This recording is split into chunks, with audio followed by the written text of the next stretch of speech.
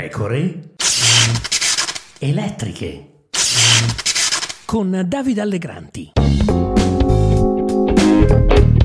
Chiedevo se è superato appunto il problema che si era creato con le esternazioni dell'ex presidente del Consiglio italiano Berlusconi, che non era stato carino nei suoi confronti, e se questo poteva aver in qualche modo aperto una preoccupazione in Ucraina riguardo alla posizione italiana. I'm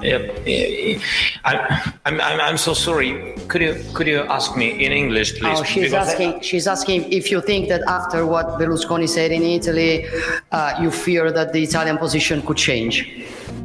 Okay. Thank you, Presidente so operaio. You see. Benvenuti qui Davide Allegranti, nuova puntata delle Pecore elettriche.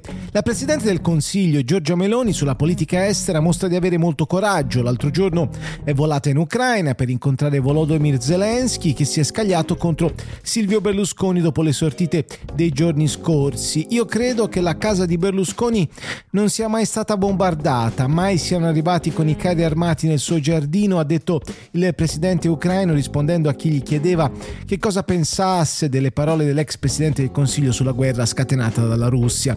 Meloni lì accanto non ha battuto ciglio, non ha difeso l'anziano fondatore del centrodestra, ormai ritenuto un problema per il governo. La presidente del Consiglio insomma tiene il punto ed è, almeno per ora, la posizione di Fratelli d'Italia quella che prevale sulla politica estera. Poi bisogna capire se la politica estera del governo e quella della coalizione siano identiche, ma questo è un altro discorso. Vogliamo un'Europa che sia un gigante politico e non un gigante burocratico, ha detto Meloni in un'altra circostanza, proiettandosi immediatamente al 2024, alle elezioni europee del 2024, nella speranza di un'alleanza tra popolari e conservatori che tenga insieme spagnoli, polacchi, italiani.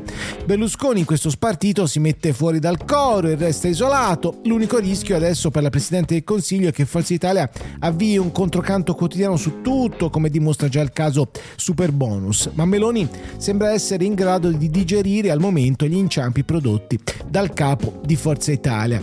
Dall'opposizione invece di inciampi non ne arrivano proprio. Nei giorni scorsi anzi c'è stato un mezzo litigio interno al PD per alcune considerazioni positive di Enrico Letta e Stefano Bonaccini. Letta ha detto che la Presidente del Consiglio è meglio di quanto ci aspettassimo, la verità, ha aggiunto ancora Letta, è che lei è forte, è in luna di miele con il paese, senza un'alternativa nella maggioranza e con un'opposizione divisa. Letta peraltro ha ragione, non ci sono alternative nella maggioranza perché Matteo Salvini non è competitivo e Berlusconi ha il solito problema di cui dicevo poc'anzi. In più le opposizioni sono almeno tre, c'è il PD, c'è Beppe Conte e c'è il terzo polo, dove si discute non poco, peraltro anche sui territori. Prendiamo il caso di Siena, città laboratorio, il terzo polo si è appena spaccato, Azione si è riunita e ha deciso di presentare una lista e candidatura a sindaco autonoma del terzo polo. Italia Viva invece prosegue il suo percorso autonomo insieme a esperienze civiche consolidate, hanno detto i dirigenti italo-vivaisti di Siena.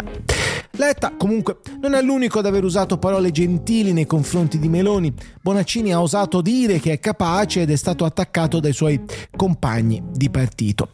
Guardi, Giorgia Meloni non è una fascista, è una persona certamente capace, ha idee molto lontane e diverse dalle mie. Dovrà dimostrare di essere all'altezza di guidare un governo come quello italiano. Sono troppi pochi mesi che è partita. Io anche quando critichiamo dico a tutti: usiamo misura nelle critiche, perché sono appena arrivati. Noi ci siamo stati, quando dico noi intendo il PD, no? Al governo quasi ininterrottamente. Qualcuno dice troppo per 11 anni. stati. Ma il problema è che ti dicono: scusa, perché non l'avete fatte voi? Quindi ci vuole misura nella critica, anche se di critiche se ne possono fare. Il presidente della regione Emilia-Romagna non ha detto niente di grave, ci mancherebbe. D'altronde mica è colpa di Bonaccini se Meloni è in grado di camminare sulle macerie in splendida solitudine.